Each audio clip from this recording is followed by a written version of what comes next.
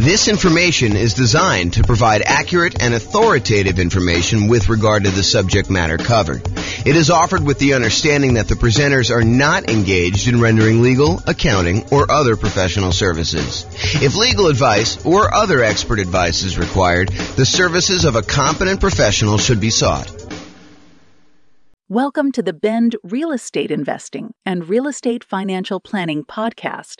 Learn all about investing in real estate in Bend, Oregon, with a combination of real estate financial planning and modeling with numbers specific to Bend, plus syndicated, more generalized recordings of live and pre-recorded real estate investing classes. Not all of them specific to Bend.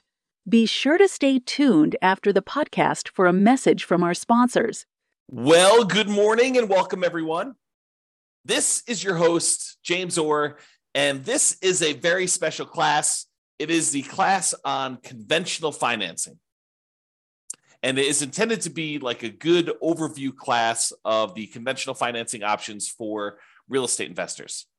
And honestly, we've covered a lot of this content elsewhere because some of the times when we talk about low down payment options, we talk about conventional financing as an option there as well, because you can put 3% down for the, whatever it is, Home Possible or Home Ready loan. I forget what the name of it is, or doing a 5% down, kind of like normal owner occupant down payment, when we talk about the strategy that house hackers or nomads could use as real estate investors in order to do financing. But today we're going to primarily focus on going over conventional financing in the context of putting 15% down on the low end, and in most cases, probably putting 20 or 25% down by choice. You can do conventional financing with as little as 15% down. However, I think a lot of investors are going to choose to bump up to at least 20%. And I think in a lot of cases, which we'll cover in a separate class, you will opt to go from 20% to 25% because the interest rate is going to improve quite a bit. And you're also going to be borrowing less money, so the cash flow will improve. So one of the kind of strategies for improving cash flow, we're kind of in this market where prices have gone up very rapidly over the last few years. Interest rates are up quite a bit, and rents are sort of lagging behind. So cash flow, even though cash flow is probably more important than ever, cash flow is harder to come by. And so a lot of you folks are going to decide that it may be better for me to save up to 25% instead of just saving up to 20% so that I can borrow less of an impact from those higher interest rates. And the interest rate does improve when you go from that 20% to that 25%. And it's pretty significant, which will really help improve cash flow on these properties. And some of you may actually choose to forego financing altogether and buy properties free and clear, which we'll cover in future classes as well. Okay, so let's talk about conventional financing. So why conventional financing? Some investors will be obsessed with nothing down options like the USDA or the VA, or doing some type of like really idealistic BRRRR strategy where you can go buy properties at such a deep discount that you can do the work and pull all of your money back out after you have time to refinance it 12 months down the line.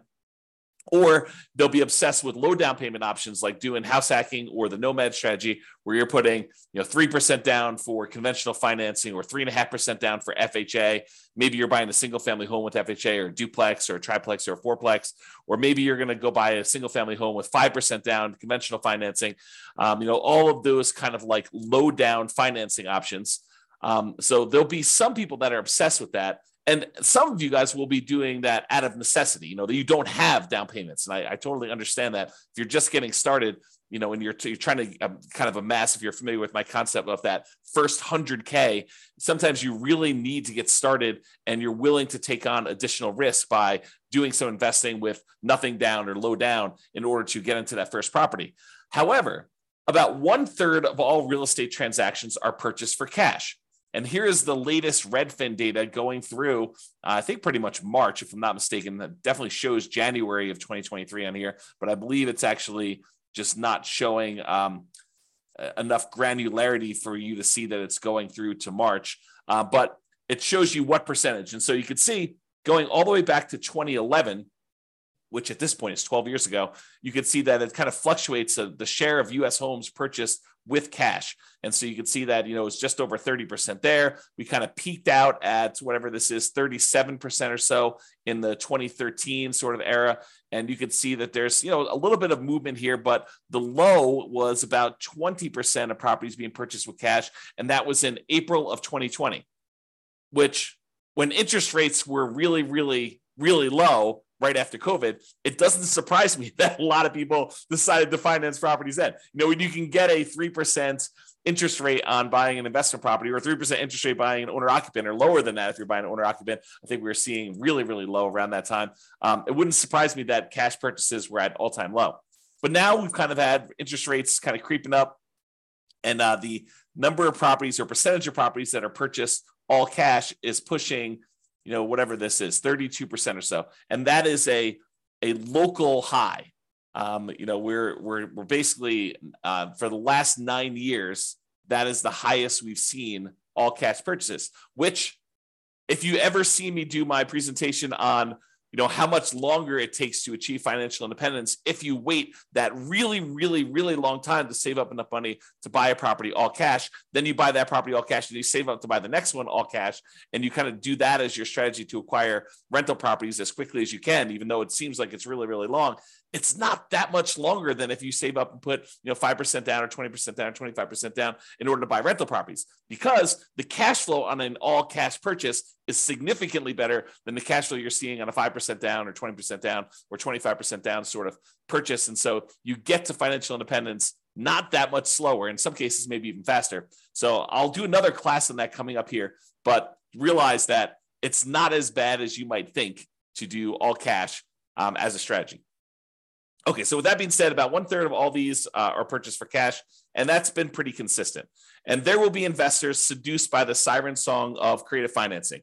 Those that are attracted to the idea of going and finding, some type of seller, motivated or otherwise, or distressed property of some type, and trying to structure creative owner financing or wrap financing or subject to, or acquiring properties on a lease with an option or lease purchase contract, or do an installment land contract or contract for deed, or in some cases maybe doing loan assumption if you're doing some type of house hacking where you're trying to assume a really good low interest rate loan of some type. So there will be a lot of you, I wouldn't say a lot of you, but there will be some of you who will be seduced by this creative financing and are willing to do more of the real estate entrepreneurship of being in the business of going out there and finding deals, finding motivated sellers so that you can structure these creative financing deals.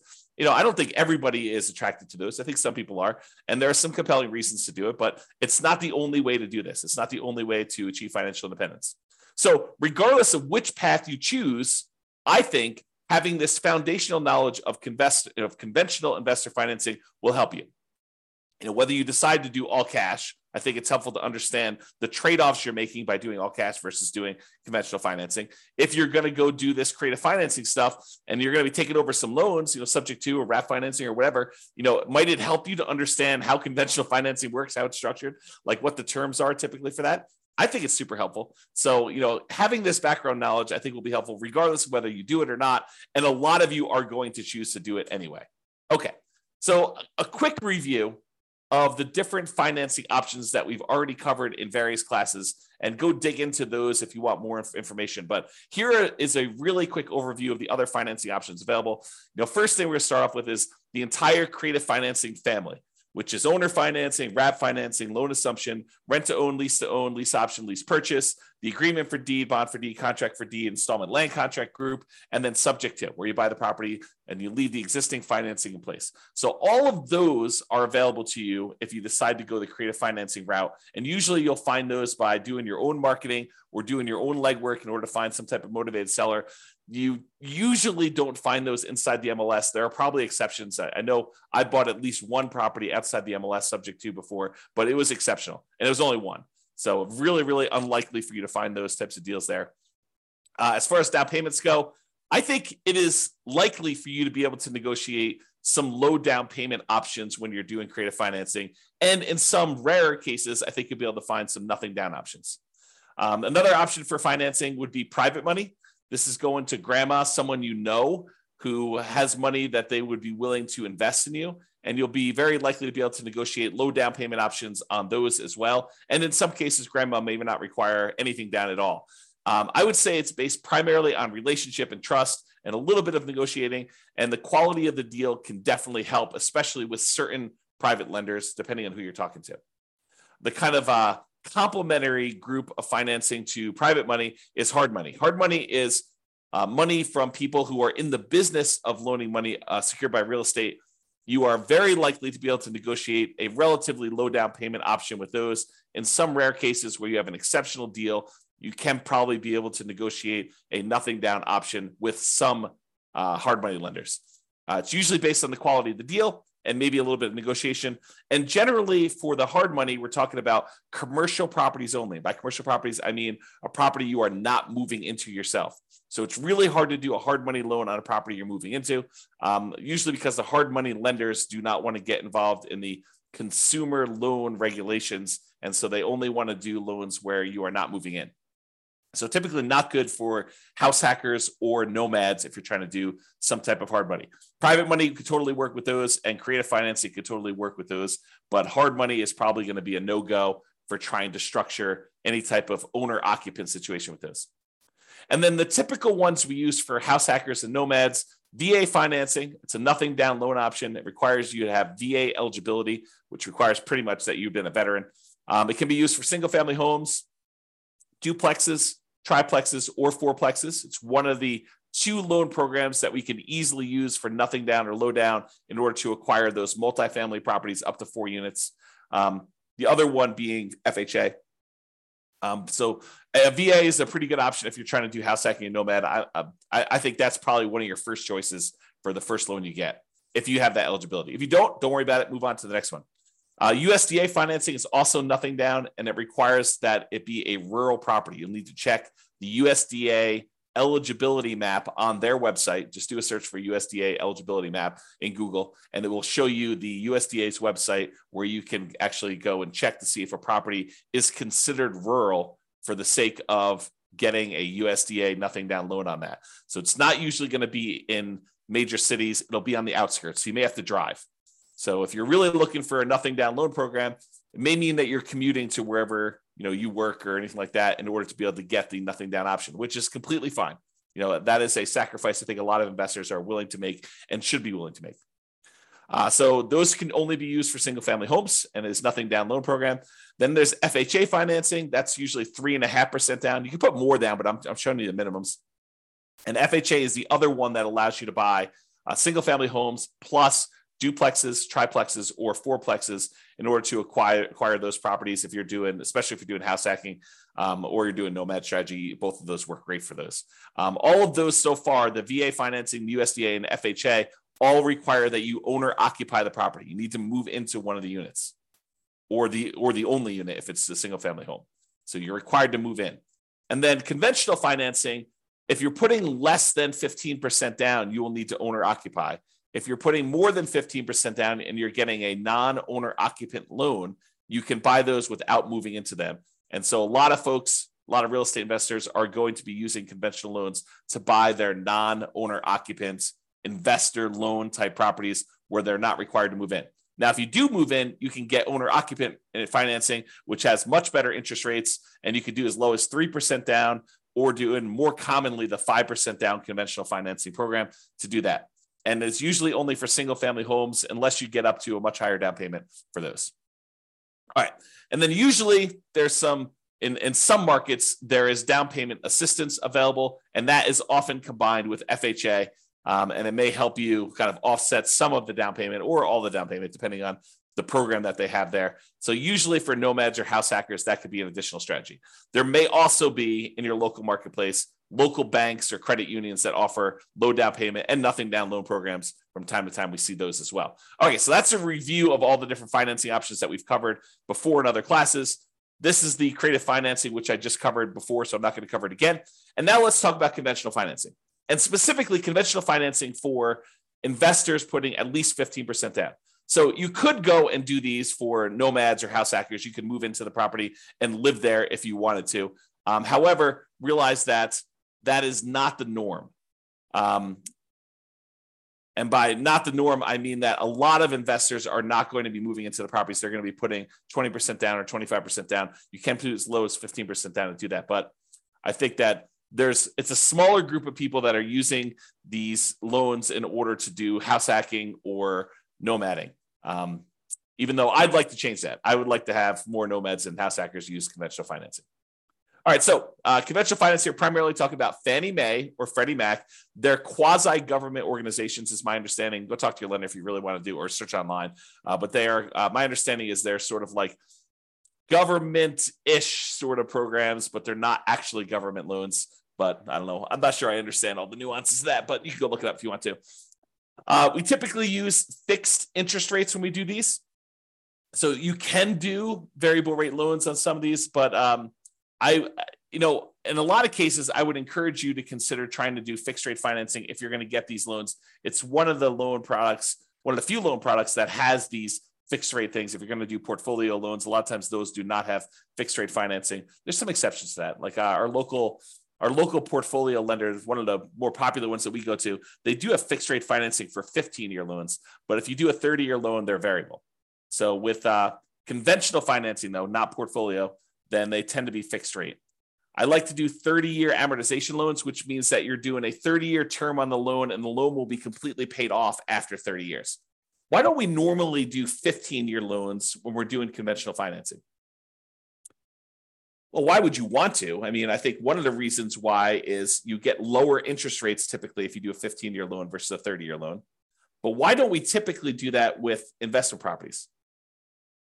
I think one of the big reasons why investors would not choose 15-year loans when doing conventional is the payment is going to be so much higher that it's going to have pretty significantly worse cash flow because you have to pay off the entire balance of the loan over that 15-year period.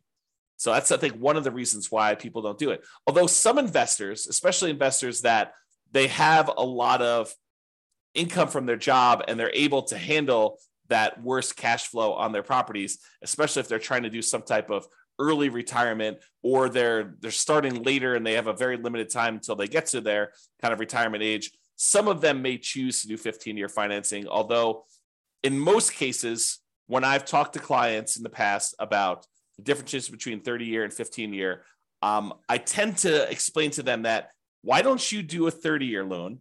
And if you want to pay ahead, you can, but realize that the return you're getting by paying ahead is the interest rate of the loan. And I think in a lot of cases, you could do better by taking that money and investing somewhere else.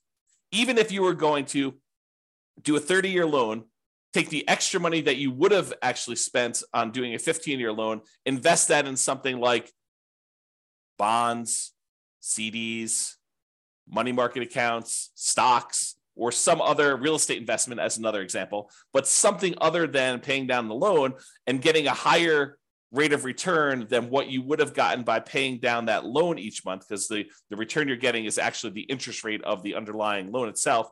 And so if you take money as an example and you invested it in the stock market and that was growing at, 6, 7, 8, 9, 10%, depending on what you're investing in the stock market, you could use that money to then grow at a much faster rate. When it gets large enough where you could take that thing in one big chunk and completely pay off your mortgage at that point, that actually gets you there faster than if you take the same amount of money each month and you invest it in that underlying loan itself at that lower interest rate.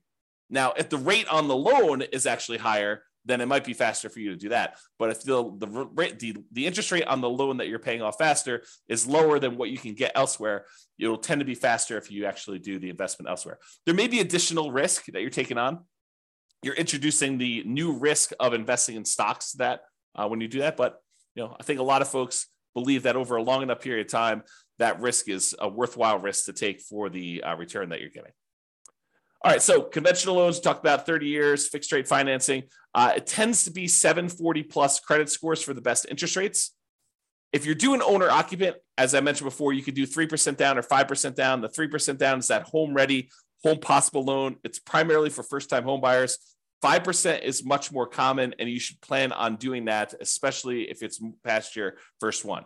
So you might be able to do 3% for the first one, but you're probably going to be doing 5% for subsequent ones, especially if you're doing like a nomad strategy where you're buying a property, moving in, living there for at least a year until you save up your next down payment, then converting that one to a rental.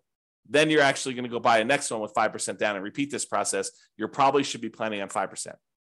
not 3%, even though you can maybe be able to do the first one for 3%. Okay. Now, if you're doing the non-owner occupant ones, it's usually 15% down at a minimum. And that's going to include PMI. Now, PMI, if you remember, is private mortgage insurance. It's the insurance that you pay to protect the lender in case you default. So the lender basically is like, hey, I really would prefer that you put 20% down to buy this rental property. However, you seem insistent on wanting to put 15% down. So I'll tell you what, I will make you a loan with allowing you to put 15% down. It's going to be a slightly higher interest rate. And I want you to go to this third party and pay them to protect me in case you default. I feel comfortable that if you put 20% down and property values move around a little bit and you stop making payments for whatever reason, and I have to come in and I have to foreclose on you, and then I have to go hire a real estate agent and a handyman to go in and fix up the property and a real estate agent to go market it and sell the property, I think I can get most, if not all of my money back if you put 20% down. You put 15% down, I'm not so sure. I think it might be close depending on what happens in the marketplace and what you end up doing. And so I want to protect myself. And the way I protect myself is I have you pay a third-party insurance company that will pay out if I actually need to foreclose on you and I sell the property at a loss. So they're the ones, third party, that's protecting the lender in case you default. So if you decide to put 15% down, the interest rate's going to be higher. It's a little risk premium baked into there from the lender, and they're going to insist on you paying PMI. Okay. If you put 20% down, the interest rate gets a little bit better than doing 15% down, and you don't have PMI. So it actually improves cash flow quite a bit going to that 20%. And the interest rate will improve significantly more if you go from 20% to 25%, which is why a lot of real estate investors will choose to wait that extra time, save up 25%, put 25% down. Okay. All right. With that being said, you could typically get 10 non-owner occupant conventional loans per Social Security number. And I worded that oddly. The way I understand it, and check with your lender to make sure that this is true for you. And this is actually the regulations. But my understanding is it's 10 loans, period, if you plan to get your next non-owner occupant loan. So imagine for a minute, you bought, a house to live in, then you went and you bought 9 rental properties, and you're trying to buy your 11th property. Those 10, the one you live in, and the 9 that you have as investments, they would all count as financed properties if you still have loans on them. And so you would not be able to get your 11th conventional loan if you're trying to do that as a non-owner occupant.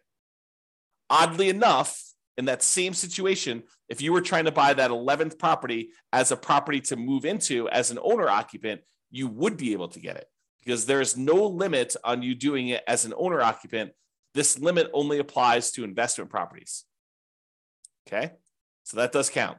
Now, some real estate investors, some couples who know, they're definitely going to be getting more than 10 conventional loans. Maybe they've got a huge stack of money resources that they're already planning on using for down payments, and they know that they're going to be doing this.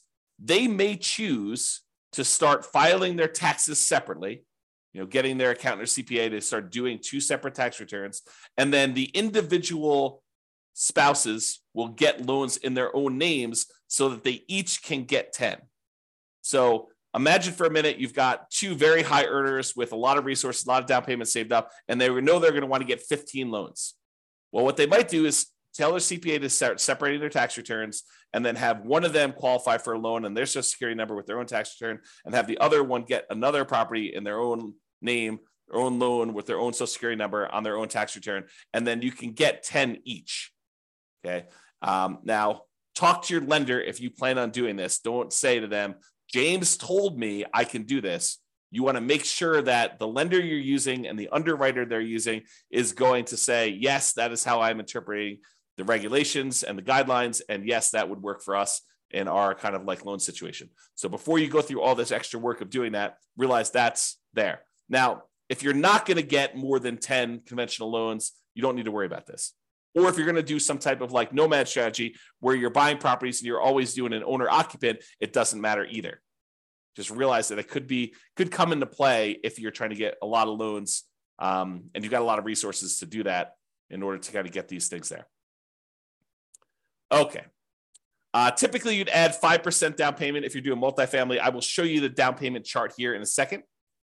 For Fannie, can you do cash out refinances up to 4 finance 1 to 4 unit properties? For Freddie, it's up to 6. Again, I would check that guideline because I'm getting mixed information on that. So check with your lender to see what the current limit, if there is one at all, on being able to do cash out refinance properties for Fannie or Freddie, because there has been limitations in the past. I thought that's what the limitation was, but your lender should be able to tell you what the exact limitation is at that time. So if you're going to go do it, make sure you do this. And this comes into play, if you know that you're going to do a cash out refinance and you're about to buy your next property, maybe check with your lender and say, hey, should I do this cash out refinance before I buy my next property? Because am I going to be limited in being able to do it after I buy the property? So you're being put on notice. You're being given the information so that you don't make this mistake, right? This is like a heads up. Hey, before I buy a property, maybe I should check to see if there's any other ones I plan on doing a cash out refinance for, and check with my lender to see if I should do that before I go buy this one. For both Fannie and Freddie, my understanding is the rate and term refinance, which is different than doing cash out refinance where you're pulling money out. You're just refinancing the rate of the loan and the term of the loan. You could do up to 10 financed 1 to 4 unit properties if you're doing that. Nomads, be careful because a lot of times it's much harder to do these cash out refinances or even rate and term refinances on the Nomad property, because when you do the Nomad property originally, you're doing it as an owner occupant, and a lot of times you're putting very little down.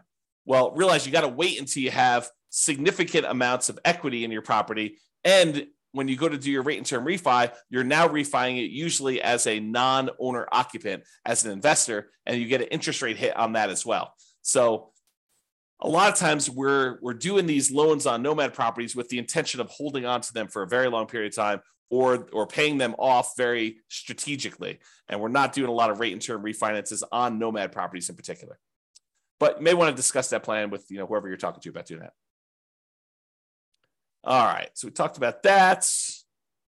Seller concessions. So when you get a seller to contribute some money towards your closing costs, when you're negotiating your offer to buy the property, it's usually written when you make your offer to buy the property as to how much they're contributing towards seller concessions. And it's really a discount to them, right? You're really getting the property at a discount of whatever they're deciding to do in seller concessions. It's like they're netting that much less. So if you ask them for 2% in seller concessions, realize you're asking them for a 2% discount. So you may want to think about that when you're doing that. So when you're doing these loans, though, the maximum seller concessions you can get for doing these conventional loans varies between 2% and 9%. It's usually 6% with 20% down, or 2% for the non-owner occupant loans if you're going to do that. So 6% down with 6% seller concessions, 20% down owner occupant, or 2% for non-owner occupant. There's a separate chart for doing that. I don't know if it's on the next slide or not. I think there's a separate chart in the underwriting guidelines, or talk to your lender. Your lender can give you that. The most common conventional loan is the 20% down. It's for investors. So that's probably the most common one to do. If you're doing investor loans, putting 20% down. You can do 15% down, but realize you're going to pay a penalty for that. I think we talked about that before. All right, so let's talk a little bit about the desktop underwriting version 11.0 standard eligibility requirements for conventional financing. And this just walks you through. This is directly from the underwriting guidelines. You can look this up online, look up Fannie Mae underwriting guidelines or selling guidelines, or the Freddie Mac underwriting guidelines, and you'll see different charts for different situations. I just pulled out one of them for probably more common, or call your lender and actually get your lender to walk you through what your situation is here. But they're usually using something like this. So there's a section here for principal residence. We covered that in a previous class. I'm not going to cover that today. There's a whole section here on doing second homes, which is a little bit different. Usually it's about 10% down for doing those on a purchase. And then you have this whole section for investment properties. So if you're buying a single unit, not a duplex, triplex, or fourplex, you could do as little as 85% down. 85% loan to value, 15% down for a fixed rate mortgage and adjustable rate mortgage. So you can get both of those options with a single family home. If you're doing a duplex, triplex, or fourplex, they require 25% down. That's what this is showing here. Okay. So that's the kind of like lowest down payments. Maximum loan to value is another way of saying that for doing that. And this shows you the limited cash out refinance for 1 to 4 units, You can only go up to 75% loan to value for doing cash out or doing limited cash out refinances. For cash out refinance, like the full version, you can only go up to 75% loan to value for a single family home. If you've got a duplex, triplex, or fourplex, you can only go up to 70% loan to value for those. So those are the limitations there. All right. So in conclusion, there are several financing options, including nothing down and low down options, which we've covered a little bit today, but mostly in the previous classes where we had the nothing down loan options or the low down loan options. And despite investors obsessing about nothing down, low down, and creative financing, about 1/3 of all transactions are cash. And many of the other ones remaining are going to be conventional financing. I think having a really good working knowledge of conventional financing is foundational and will serve you regardless of what type of financing you opt to utilize, especially if you're going to do conventional financing. So that's all I got for you today. I hope that was helpful. Just kind of a good kind of like conventional financing primer or conventional financing 101 to give you an overview of how conventional financing works and kind of where it fits into the overall financing picture. This has been James Orr. Hope you have a great day. Bye-bye for now. With home prices up, mortgage interest rates up, and rents up, but not quite enough to counteract the higher prices and interest rates, cash flow on rental properties in Bend is harder than ever. Book a call with the Real Estate Financial Planner to apply our proprietary 88 strategies to improve cash flow on your rentals. See the show notes for a link to schedule your call and improve your cash flow today. If you're a real estate agent, lender, or professional in Bend that wants to help our real estate investor listeners, consider reaching out to learn about collaboration opportunities with this podcast.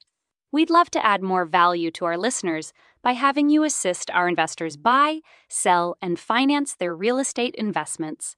See the show notes to schedule a call to discuss collaboration opportunities.